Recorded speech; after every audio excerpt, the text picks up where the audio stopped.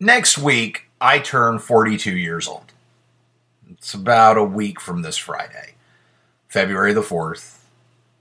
Little Maddie becomes 42-year-old Matt.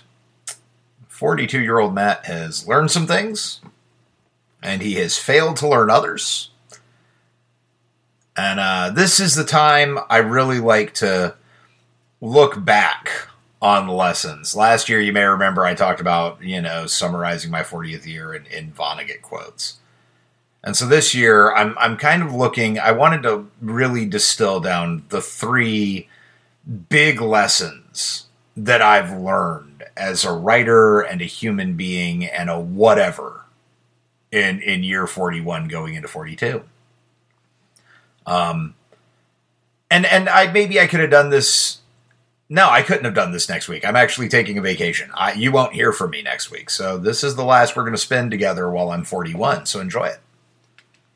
But yeah, I wanted to talk about it because there's so many life lessons that we get. We don't really distill them. And sometimes we forget that the things you've learned and picked up along the way could actually help other people.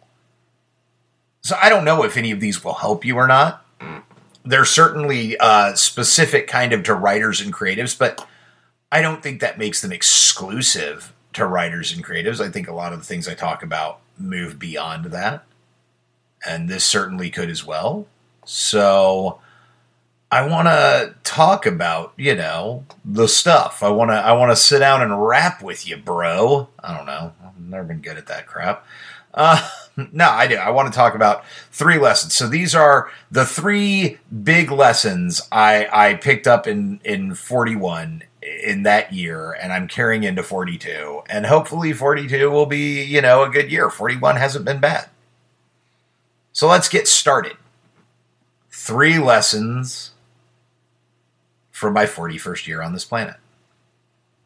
Lesson number 1. Remember Critters 3. I can feel the eye roll and confused look from some of you. So, for those of you that don't remember, the Critters film franchise is a darling of 80s horror and was one of many brutal cash grabs to take advantage of that sweet, sweet, successful Gremlins money. You had Critters, you had Munchies, you had Ghoulies. I know, I'm a horror hound, so if you guys don't realize that about me, that I love horror movies, maybe that surprises you. It's not a brilliant franchise. It's effectively a bunch of vicious little creatures that come out of an alien prison ship going over Earth and end up in small town America and slowly make their way to the city and stuff. Critters is just a franchise. But Critters 3 is remarkable for a reason and provides one of the best lessons I think you can take in the world, right? I know, it's always me in 3 movies, right? Favorite Star Wars movie? The third one, Return of the Jedi. Life movie? Rocky 3, right? What's the lesson I picked up in my 41st year? Critters 3. It's not, I don't know, it's operating on some subconscious level with me.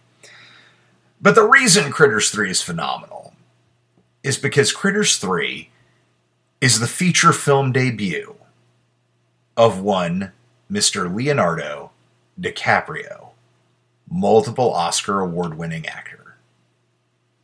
Right? Yeah, you heard that right.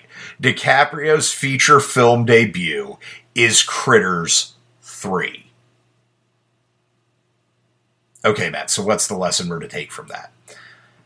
Here's the thing. In a hyper-productivity, hyper-success, superhero-worshipping culture, right, where we think about all of this shit, and we always want you to be awesome, and we want, I founded my first company at 18 and then sold it for $200 million because, it was lunchtime. Then I went out and I had an afternoon snack while I founded my second company. And then by breakfast the next morning, I had founded a third that revolutionized the way we deliver CRM software to alpacas. Right? That's what we hear. That's the narrative that's constantly pumped. We are all successful. My first novel was amazing. My debut novel was incredible. Because we've heard about people whose debut novels were great, right? This is kind of the Stephen King myth. Carrie is his first published novel. It is his 4th novel written. Right? Register that for a minute. His big financial success, his first debut novel, Carrie, is actually the 4th one he wrote. Think about that for a minute. Vonnegut wrote 3 books before he wrote Slaughterhouse-Five, which was the one that really catapulted him. Right? That's the thing. You hear these narratives of, well, Stephen King's first book was amazing and it was incredible. Yeah, well, Leonardo DiCaprio's first film was not amazing. And I say that as a guy who has deep, fond, and long-standing video store memories of the Critters franchise. Oh, I do. I remember the poster. I can see the poster in my head right now. On the wall of Movie Gallery in Columbia, Missouri, I can see it. Right? I know me some Critters. And I remember who Leonardo DiCaprio played in that movie. And it was not a little part. But that's the thing, right? Like, you live in this world where we're told your first endeavor has to be a great big success. And it fucking doesn't. Right? Do I like Critters 3? Sure. Is it Oscar worthy? No. Is it brilliant? No more than iceberg lettuce is spicy. Right? It's a fun movie. I enjoy it. But that's about the end all be all of it, right? That's it. That's the thing. You don't, he just went out and he made a movie. He got a thing done. He did a thing, right? Stephen King wrote multiple novels. The 4th one was the big first published debut amazing novel. Great. Vonnegut wrote and published multiple novels until Slaughterhouse-Five, which would be the big novel in his career that kind of launched him to stardom, came out. Your first thing doesn't have to be a home run. Hell, you don't even have to get on base with it. You just have to do it. And maybe that's hard for us to admit. Because again, we live in that culture. We live in that culture where we're told, oh, okay, I gotta go win because everybody's winning. They're not winning. The guys that are telling you how much they're winning and how much money they're making on Medium and how awesome their book sales are doing and everything else are telling you that because they're categorically full of shit, boys and girls. They're trying to impress you. And if you need to brag to me, if you as a writer feel the need to write a blog to tell me how much money you made on a writing platform or from your debut novel and I'm your target demographic, then I know you are lying or you have the world's greatest self-esteem issue because you feel like you have to justify that shit to me. So when you're getting out there and you're working on that first project or you're taking that first step or you're going into a new career or you're starting a new company or whatever it is you're doing, that thing that you're doing, that first step, and you're worried and nervous it's going to suck, remember Critters 3. It's my lesson. Remember Critters 3. They don't have to be home runs. Trust me, you'll hit your stride. Now, in line with lesson number 1, remember Critters 3, let's go to lesson number 2. Whatever you do, someone will like it. There you go. Whatever you do, someone will like it. Say it with me. Whatever I do, someone will like it. That's actually incredibly true. We spend I spend a lot of time in the online writing community. There's a lot of people pulling their hair out and setting themselves on fire, trying to figure out how to write the very best thing they can write, whatever that may be. They have to find the thing that they can write that will be the very best thing they can ever possibly write. And how the hell do they do that? That's the deal. Right? They're worried about that. They're worried about, people have to like it. Well, you can't predict what people are going to like and not like. You really can't. At best, you can look at previous trends and guess. You can go, oh, they liked Game of Thrones. Maybe they'll like more stuff like Game of Thrones. Maybe. You don't know why they liked Game of Thrones, though. Unless you want to do some really in-depth, really ridiculous market research, in which case, why the hell are you bothering being a writer? Just go be a marketer. There's a whole profession for that pays a whole lot better than your average writing job. That's the thing. But I can tell you this. I can make one prediction. No matter what the hell it is you make, someone's going to like it. Look, I have a fiance, Marianne. And Marianne is quite possibly my greatest cheerleader of all time. If I wrote a story that categorically sucked, Marianne would tell me it's okay. She'd say she liked it. She'd smile and make sure that I didn't shoot myself in the fucking face. She would. 100%. Marianne is the moral support I need a lot of the time. Right? We all have that person. Oh, but Matt, I want valid feedback. I do too. But I also can use a small amount of ego stroking from time to time, right? We all can. No, I only want honest feedback. Really? Guys, I went through a creative writing program where I sat there and got my ass kicked over poems and plays that I had written, and it sucked. It was good. There's a lot I learned from it. But I promise you, go through that shit and then tell me how much you want that honest feedback. Because I've given honest feedback to some people who are like, I want really honest feedback. I'm like, how honest? They're like, really brutal. And I'm like, well, I liked this. Like, Matt, don't sugarcoat it. Give it to me straight. Like, okay, well, this sucked and that sucked and this was terrible. And I don't know what the hell this is about. No, I didn't want that, right? Because you don't want that. We all need someone to like what we do. And here's the irony. There is someone out there who will like what you do. If you write a scary story about a carnivorous wedge of Swiss cheese that exits the fridge and eats a family in the middle of the night, there is somebody out there who will like it. See Lesson 1, Critters 3. Right? Remember Critters 3, because someone will like what you do. Right? I like Critters 3. Not saying it's brilliant, but I enjoy it. I have friends who enjoyed it. Right? Someone will like your carnivorous cheese wedge story. It will happen. Right? Someone will like that story. They'll go, ooh, carnivorous cheese wedge. It's amazing, riveting. Or they'll think it's fucking funny. And there are worse things in the world than your deeply dire horror story getting a laugh from someone. Maybe that's the secret. Maybe the secret form is that scary, scary, scary story that you wrote is funny and it brightens someone's day. BOOHOO, everybody. If you made someone laugh, enjoy that shit, because it's harder than you'd think. Someone's going to like the stuff you do.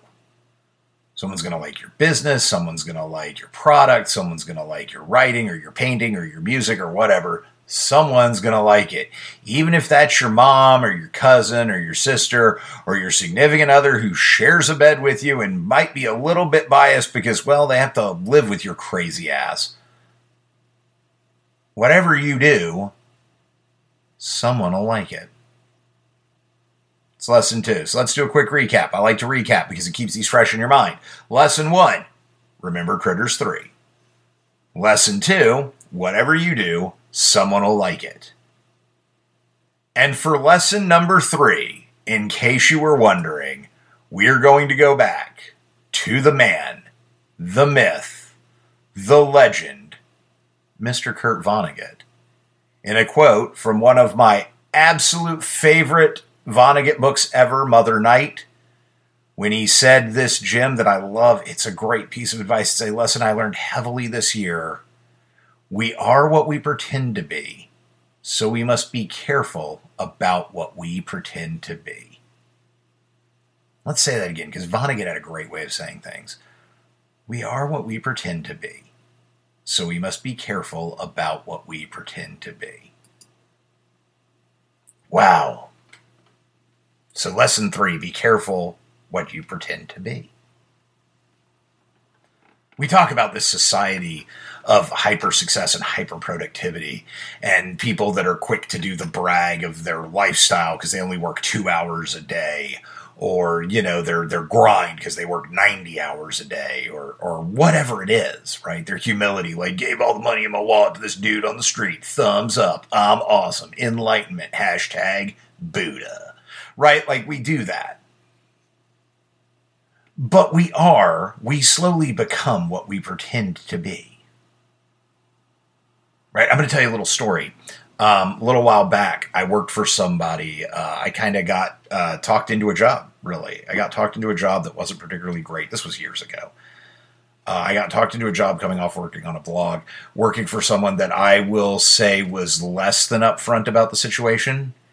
And I kind of started pretending for the sake of that job and to see where it was going. I had to go to these little events and pretend to be a motivational coach because that was how I was being billed. And because I can say things that'll motivate people, I guess. Some people find stuff I say motivating. But I found myself starting to pretend to be in that role.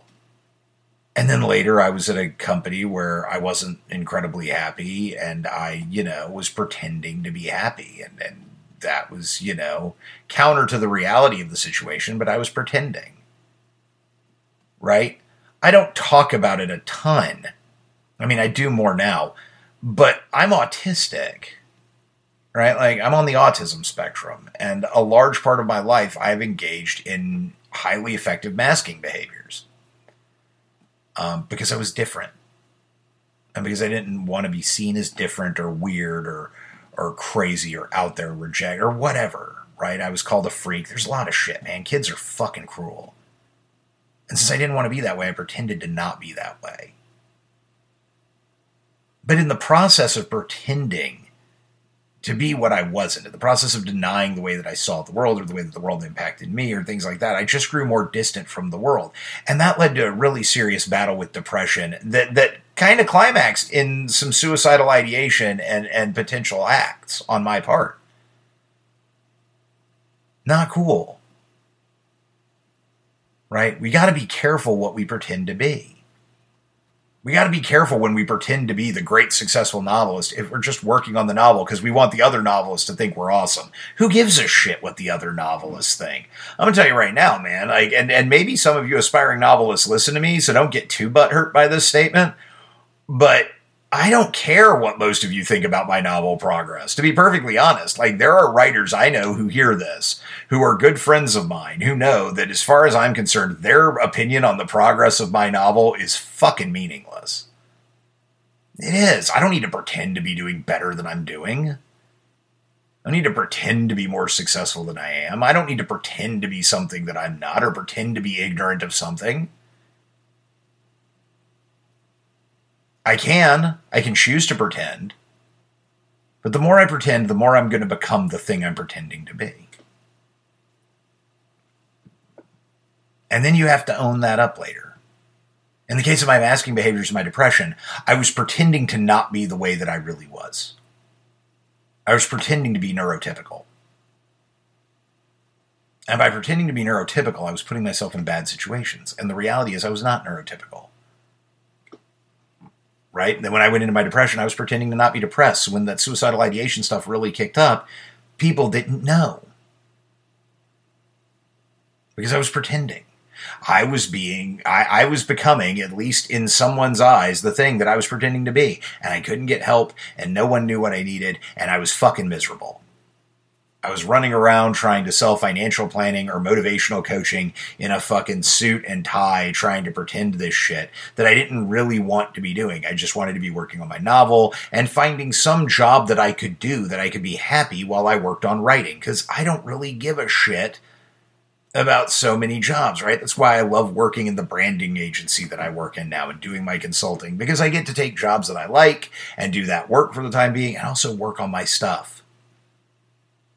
So it's a good equilibrium. It's a good balance, but that's a reality. And it comes from not pretending to be something I'm not. I'm not trying to be anybody's VP of marketing, right? I don't need to be anybody's chief marketing officer. I'm not trying to pretend to be a small business entrepreneur out there grinding out my own thing. These are things I'm not pretending to be. Because the more I pretend to be them, the more I will become them. And the more I become them, the less I spend doing the things I actually want to do. There's the real trick, right? There is someone you want to be. There is something you want to pursue. When you pretend to be something other than that, the longer you do it, the more you become that other thing. And at some point, you either subsume, that consumes your entire dream and just it goes away and gets brought into that thing and the lie becomes reality. The game of pretend becomes the objective reality of your existence. Or, of all things, You have a little break like I do. I mean, I have them more often than not, but this last break even includes me dealing with pretending to be something that I am not. Look, I love writers, man, and helping writers lift up is really important to me. But I help them lift up by having really frank and honest conversations about how that happens, not by trying to like offer my take on tips or my monthly this or a course or any of that shit. That's not how I do it. I do it by saying, yeah, this sucks, but hey, you came out with blood on your gloves and that's awesome. That's how I do it. That's the message. That's what I do now. Back to basics. Back to what I want to be doing. If I'm going to pretend to be something, I'm going to pretend to be the thing that I want to actually be. So that I will become the person that I want to be. The writer that I want to be. So, there you go. Lesson 3. Be careful, Be careful what you pretend to be. Those are the big lessons from 41. 3 of them. Going into 42. And look, I think that's a pretty successful 41 if you ask me. Pretty successful 41 to walk away with 3 big lessons like that. Pretty happy about it, actually. So, I want you to sit down and think about the things you learned, maybe, or don't. Do whatever. Maybe just ponder these. 3 simple lessons from my 41st year. Let's go over them one more time, because I'm getting ready to shut this thing down and start looking forward to vacation, guys. So let's start number 1. Remember Critters 3. They don't all have to be home runs. Just do the thing. Lesson number 2. No matter what you make, someone will like it. And let that be enough. Lesson 3. As the wise man Kurt Vonnegut said, we are what we pretend to be. So we must be careful about what we pretend to be. Well, it's been fun spending another year around the sun with you. Another rotation. It's good. I like it. So, I'm excited to see where this goes. Anyway, I'm going to go enjoy a little time to myself, a time away from creating things, a time to recoup and celebrate. I'm not going far. I'm not doing anything super crazy. But I am taking some time off. So those are my 3 lessons from 41. Until next time, when I'm 42 years old and so much wiser. I'm Matt, just a working writer, and this has been my confession. I'll talk to y'all next time.